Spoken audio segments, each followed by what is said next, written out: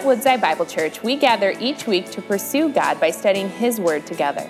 As we've turned the page to a new year, many are wondering what will come next and how to navigate it when it does. We invite you to tune into our series, What Now? How Tomorrow Shapes Today, as we explore the words of Jesus in Matthew 24 and 25. Together, we'll learn to look toward the future because what we believe about tomorrow defines the way we'll spend today. Let's discover God's answer to the question on everyone's mind. What now? All right, if you have a Bible, please make your way to Matthew 25, and we'll dive in pretty quickly here this morning. Over the last 2 weeks, we've been asking the question, are you ready? But let me ask this question as well. Are you ever really ready? When you think about the major things of life, are you ever truly ready? Are you ready ever to get married? I thought I was, then I realized I wasn't. Are you ever ready for the day you leave home for college or a job and all the autonomy that comes with it? I thought I was, but not really. Are you ever ready for children? Your first child, your second child, your sixth child, your 10th grandchild? No, you're not. You're never really ready for those either. The question our culture has been asking is, are you ready for what happens next? And the truth is, who knows? Who knows? Maybe our answers to these questions are no or not really, or maybe we feel kind of prepared. Maybe some of you, if you would say, yes, I feel ready for what's next.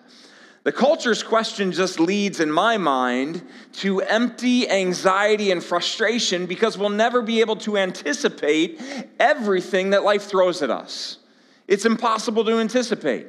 A better question, a biblical question, the question I believe we should be coming to our minds as we continue our journey through Jesus' Sermon on the Mount of Olives in Matthew 24 and 25 is, what does it mean to be ready for Jesus' return?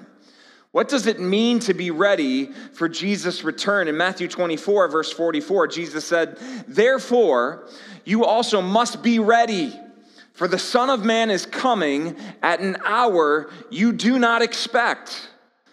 So Jesus gave instructions. He said, be ready, and then answers the all-important question of how. How are we to be ready? And he answers it not directly, probably the way that we'd prefer, by giving us a list of instructions perhaps. He gives us the answer through 4 parables, 4 stories that teach us about the kingdom of God. And he does this in these 2 chapters, Matthew 24 and 25. The 4 parables, we've looked at them. The thief in the night was the first, the faithful servant, the 10 virgins last week, and then today, the talents. That's the 4th parable. So last week we looked at the parable of the 10 virgins. And his primary point was not to discuss sexual purity, although that is absolutely addressed in the Bible and through the words and ways of Jesus. His point was instead to drive home this question of preparedness. Being ready, he said, looks like being prepared by patiently waiting. That was the point of that particular story. Now he's going to say that being ready also means being diligent. It means being diligent. And when it comes to being a follower of Jesus, a disciple of Jesus, a servant of Jesus, a student of Jesus, a believer in Jesus, when it comes to being a Christian, diligence means we faithfully serve the Master, our Father. That's what diligence looks like, that we faithfully serve the Master who is our Father God in heaven. Now, it's hard to be ready when you don't know what's around the corner. But Jesus told us what is to come. And if you know what's coming, then it should shape how you live today. That's what this whole series has been about. That when we think about what Jesus has said about what is to come, that it would shape how we live right now. Now, the disciples had no idea the crucifixion was just simply a matter of hours away, a few days at this point. So Jesus takes time to prepare them for life after he is gone. And his lessons are just as relevant for us today as they were for them then. He tells us that not only are we to be ready for his return, but we also must faithfully serve as we await that return.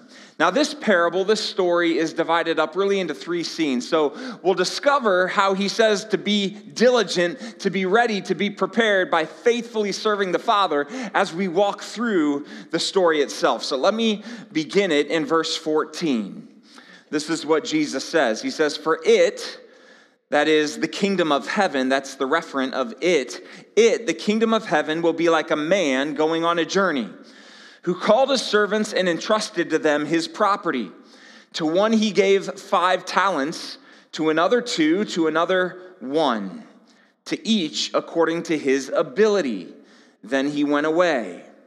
So Jesus says the kingdom of heaven will be like a man going on a journey. And I would ask, this is one of the problems when you know the scripture, and if you've heard this story before, so often we're like, there's no surprise left in the story. The beautiful part about the Word of God, I wish we could always kind of reshape it in our minds so when we hear it, we heard it as if we were hearing it the first time, with all the plot twists and turns. So try to allow the Holy Spirit to do that in your life today. And so Jesus here is comparing the kingdom of God to a man going on a journey. And the man is also the master and refers to Jesus himself, who is called the master 9 times in this context. Now, before he leaves, he gets his servants together and he gives them his property. He gives them what are called talents.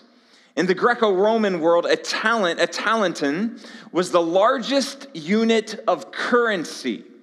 Around the 15th century, the word talent in English came to mean ability or aptitude. So you are a talented athlete, a talented singer, a talented speaker, and a talented entrepreneur. And do you know how this word changed from its basic meaning from money to ability? It was because of this parable. This parable was applied to areas other than money so often that talent came to mean ability and not just currency. So as we work through the story, tuck that away in your mind if you would, that the talent symbolizes more than your money, but not less than your money. It certainly represents that as well, but much more too. So a talent was a unit of money, a monetary weight. I've heard a lot of ranges for what a talent would be worth in today's world. Some suggest it's the equivalent of about 20 years of minimum wage. So roughly about $400,000 in today's money. Some suggest that it would be equivalent to about 70 pounds of gold. Sometimes they would use silver, but let's go with gold. That sounds more impressive. So 70 pounds of gold, which would equate to about $1.4 million. So let's split the difference and just assume it's worth right around $1 million today. So this master gave 5 talents, $5 million to one, 2 to another, and 1 to the other, according, it says, to their abilities. So 5 million, 2 million, 1 million. And just to remind us of the incredible spiritual truth that Jesus is getting after through all of his teaching within the gospel here, Jesus shared another parable. Let me just reference it quickly. Another parable about talents back in Matthew 18. So I want you to think about what he just gave out. 5 talents, 2 talents, 1 talent. Keep those numbers in your mind and think about what he says in this particular parable a few chapters before about the unforgiving servant. He says, "Then Peter came up to him and said, 'Lord, how often will my brother sin against me? And how often should I forgive him? As many as 7 times?' Jesus said to him, 'I do not say to you 7 times, but 70 times 7. Therefore, the kingdom of heaven may be compared,'" sounds just like the parable we just started, "just may be compared to a king who wished to settle accounts with his servants. When he began to settle, one was brought to him who owed him 10,000 talents. 10,000 talents. And since he could not pay, his master ordered him to be sold with his wife and children and all that he had, and payment to be made. So the servant fell on his knees, imploring him, 'Have patience with me, and I will pay you everything.' It was impossible for him to pay this amount. in many lifetimes. And out of pity for him, the master of that servant released him and forgave him the debt. 10,000 talents. That's a personal $10 billion debt. In other words, our debt, our sin is insurmountable, and yet through Christ, our debt is completely paid. Completely paid, paid in full, not in part, but the whole, all 10,000 talents gone. He says it's gone. And so when we come to this parable today and we're thinking, wow, that's a ton of money. He's talking about 5 talents at the most. And here, 10,000 talents have been forgiven. The expansiveness of God's grace upon us through Christ. And in Christ, we have been given every spiritual blessing, according to the book of Ephesians, in Christ Jesus. We live in spiritual abundance. That's the point. Abundance, and we will one day experience the reality of eternal abundance in the new age that Jesus ushers in. Now, Jesus says that each was given talents according to his ability. It could be translated according to his power. What do we do with that phrase? That might really bother you. Kind of bothers me a little bit. So does that mean you have more power or ability than the next person? But I think here's the principle he's after, and it might sound odd, it might not sound fair, but not everyone is expected to carry the same weight for God's kingdom. Some people are given more than others. Are you okay with that? Peter had a different purpose than John. John had a different purpose than Mary.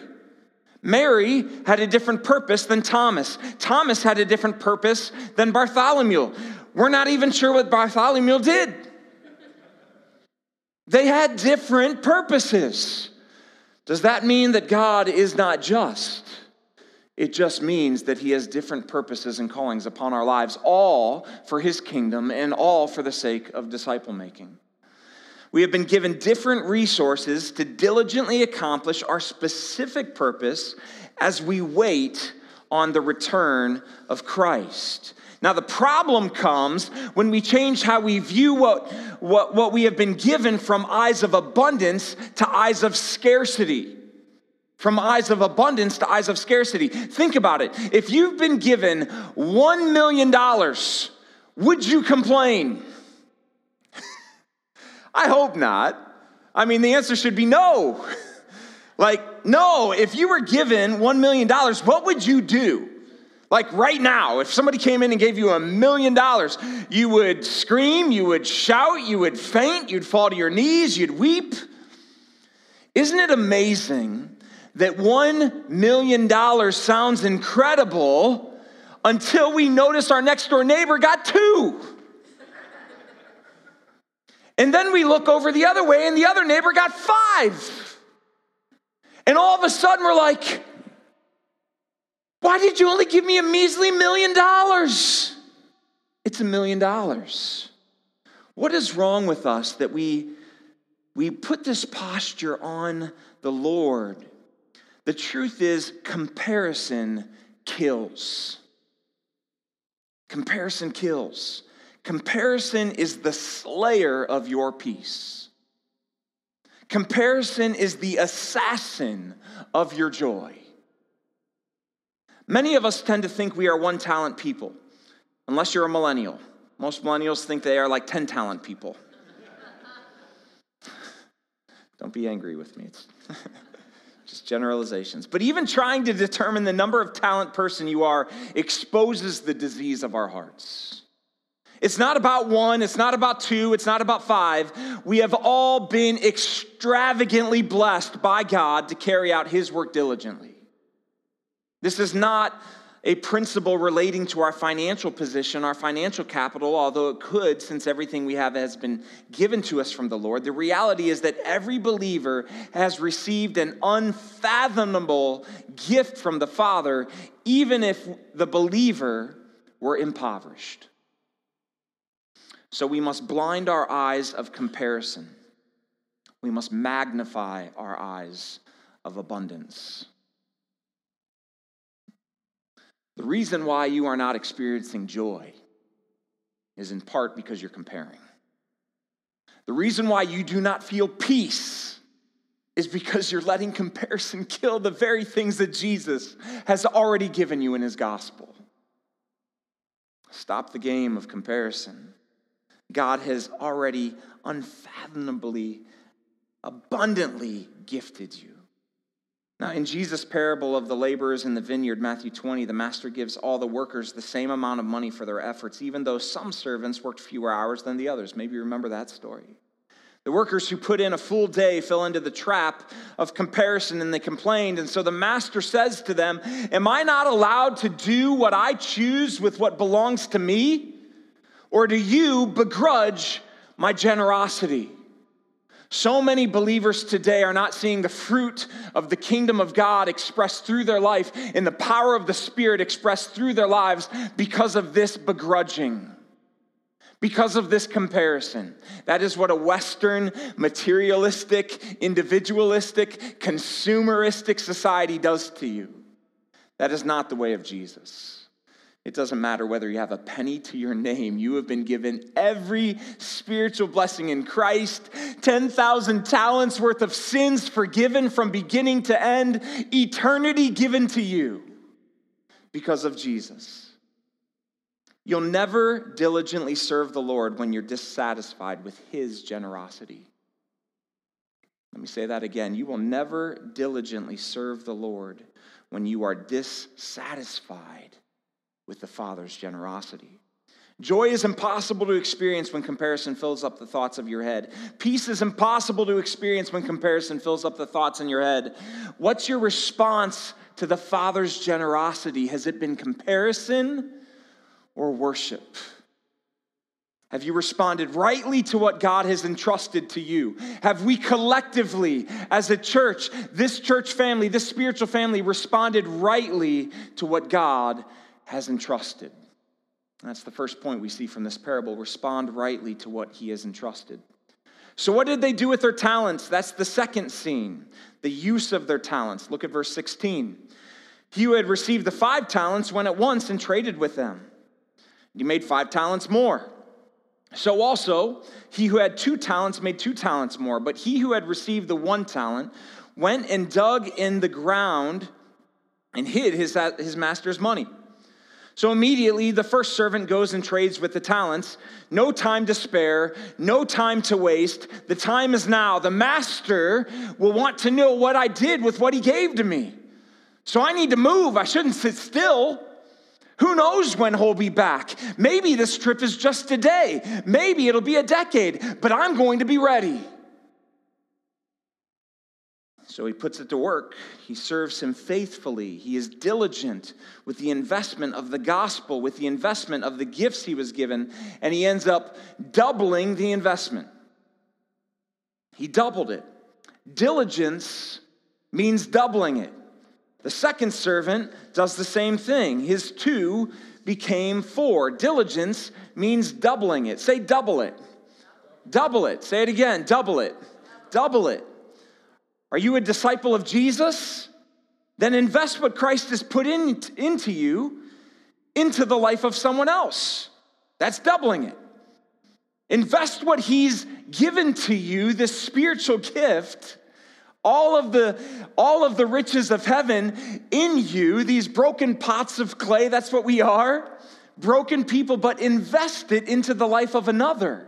And as you invest it into the life of another, that's what it means to make a disciple, to see that take root, not through your power, but through his. And as we do this, it doubles. He asks us to double it. Jesus is saying to us, reinvest what you've been given for the kingdom of God. Reinvest it. It's not just for you. Can you imagine if Jesus came and just said, this is all for me, which it really is? And yet he served. He reinvested all of his life to the very end for the sake of others, for the kingdom of God. He asks us to do the same. Now, when you think about this reinvestment, just some simple math. I did this little quiz with my kids. They tell me they got it right, but I don't remember it that way. Not really sure how they answered. Now, I get confused. I passed over 40, and now I forget things. Would you rather Have a penny today that doubles every day for a month, or $1 million? Real quick, don't do the math. Who says the million? Some of you guys are lying. How many studied the penny? A few of you guys, maybe you've heard the illustration before. If so, that's it. I'm not going to tell you the answer. Well, let's think about it. Day 1, 1. Day 2, 2. Day 3, 4. Day 4, 8. Day 5, 16. Day 6, 32. Day 7, 64 cents. Anybody want to change their answer? You're 1 week in. You got 64 cents. Day 8, $1.28. Day 9, what is that? $2.56. Day 10, $5.12. Day 11, $10.24. Day 12, 40.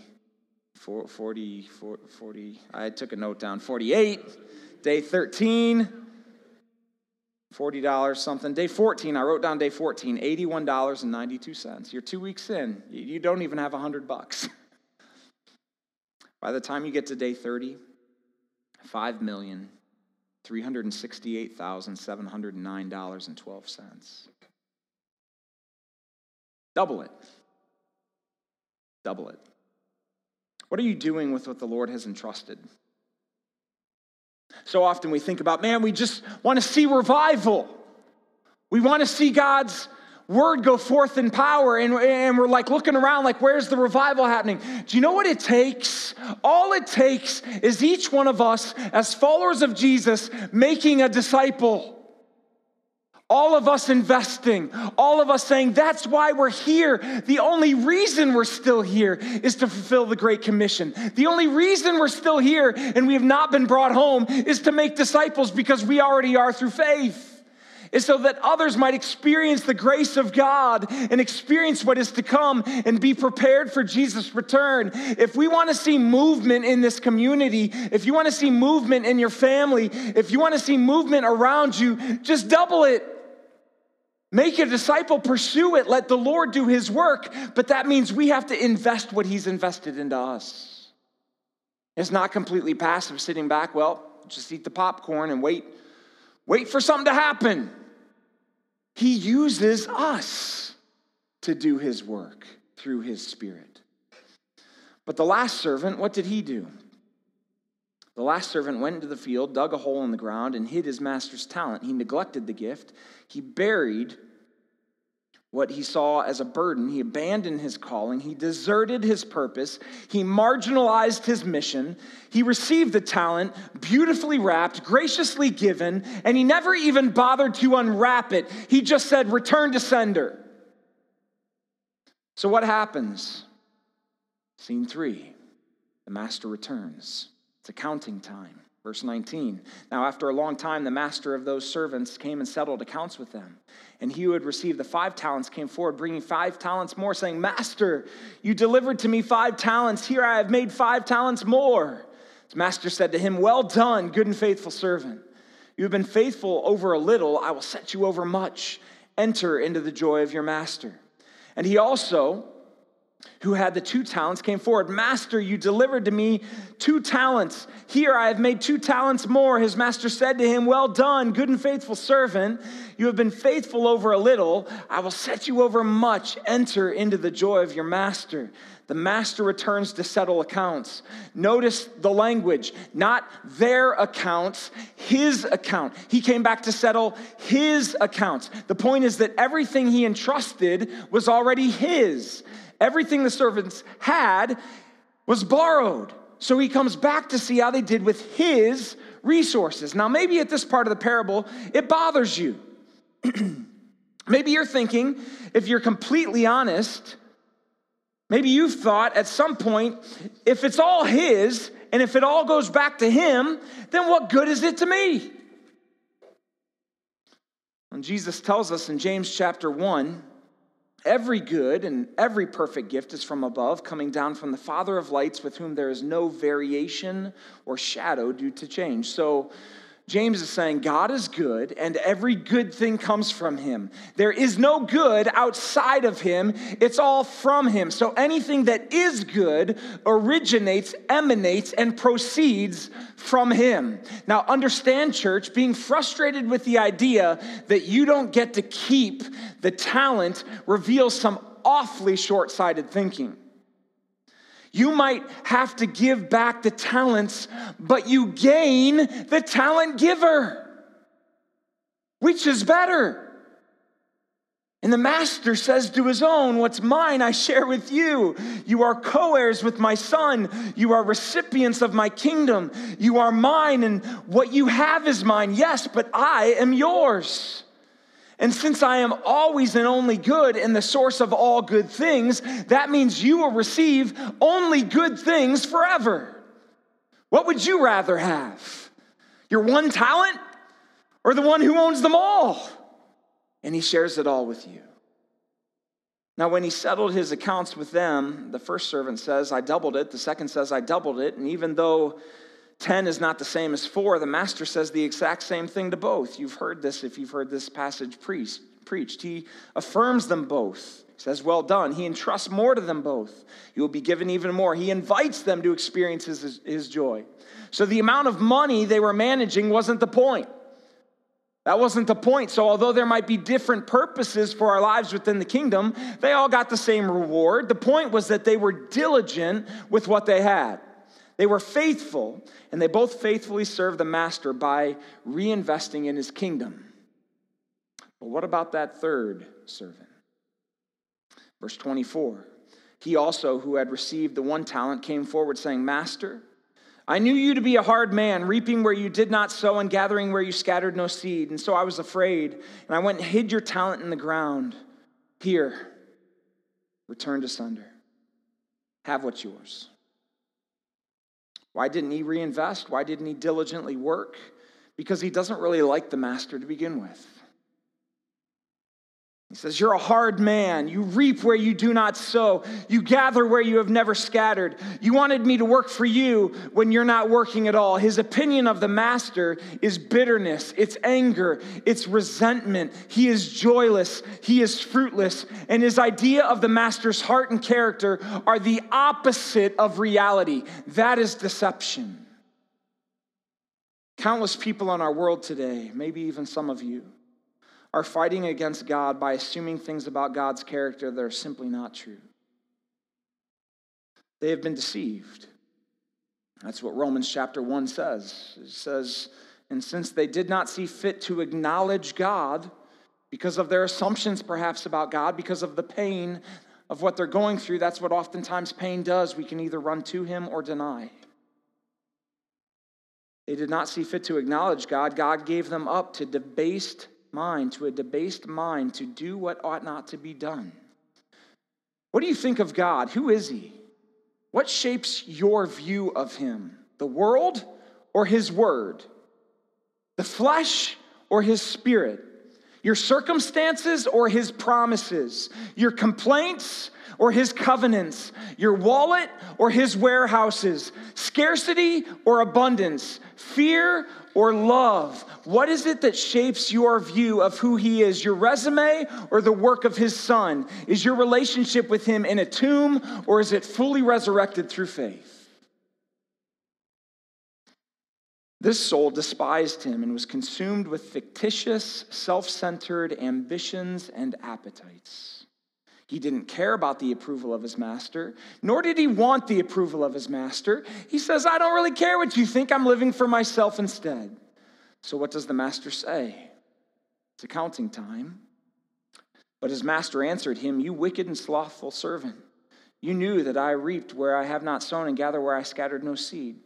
Then you ought to have invested my money with the bankers, and at coming I should have received what was mine with interest.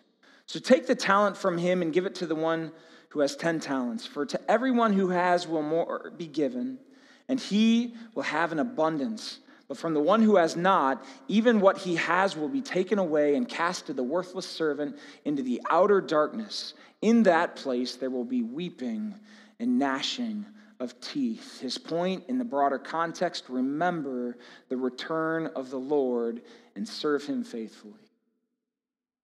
Instead of affirmation, this one receives condemnation. Instead of joy, he receives isolation and despair. Instead of greater responsibility, he is stripped of responsibility. Jesus' words are so full of encouragement for his disciples and so full of challenge for everyone else. They're so heavy. Who are you in the story? I'll give you a hint, you're not Jesus. Who are you? Have you responded to God's call upon your life? It starts with your view of him. It starts with faith, moving from distance to intimacy through submitting your life to Christ. That's where it starts. Jesus is saying to us, I've given you an invaluable gift, the knowledge of the kingdom of God and the good news of the gospel. You're not all the same. My purposes for you aren't all the same, but one day I will return, and when I do, I will see what has been done with my investment in you. If you call me your master, then faithfully serve me. Your response to my leaving will prove that you are my servants. Your faith will produce diligence. Your faith will be put to work. You'll double it. And when I see you again, you will be brought home and your joy will be endless. Church, his message for you and me has not changed at all.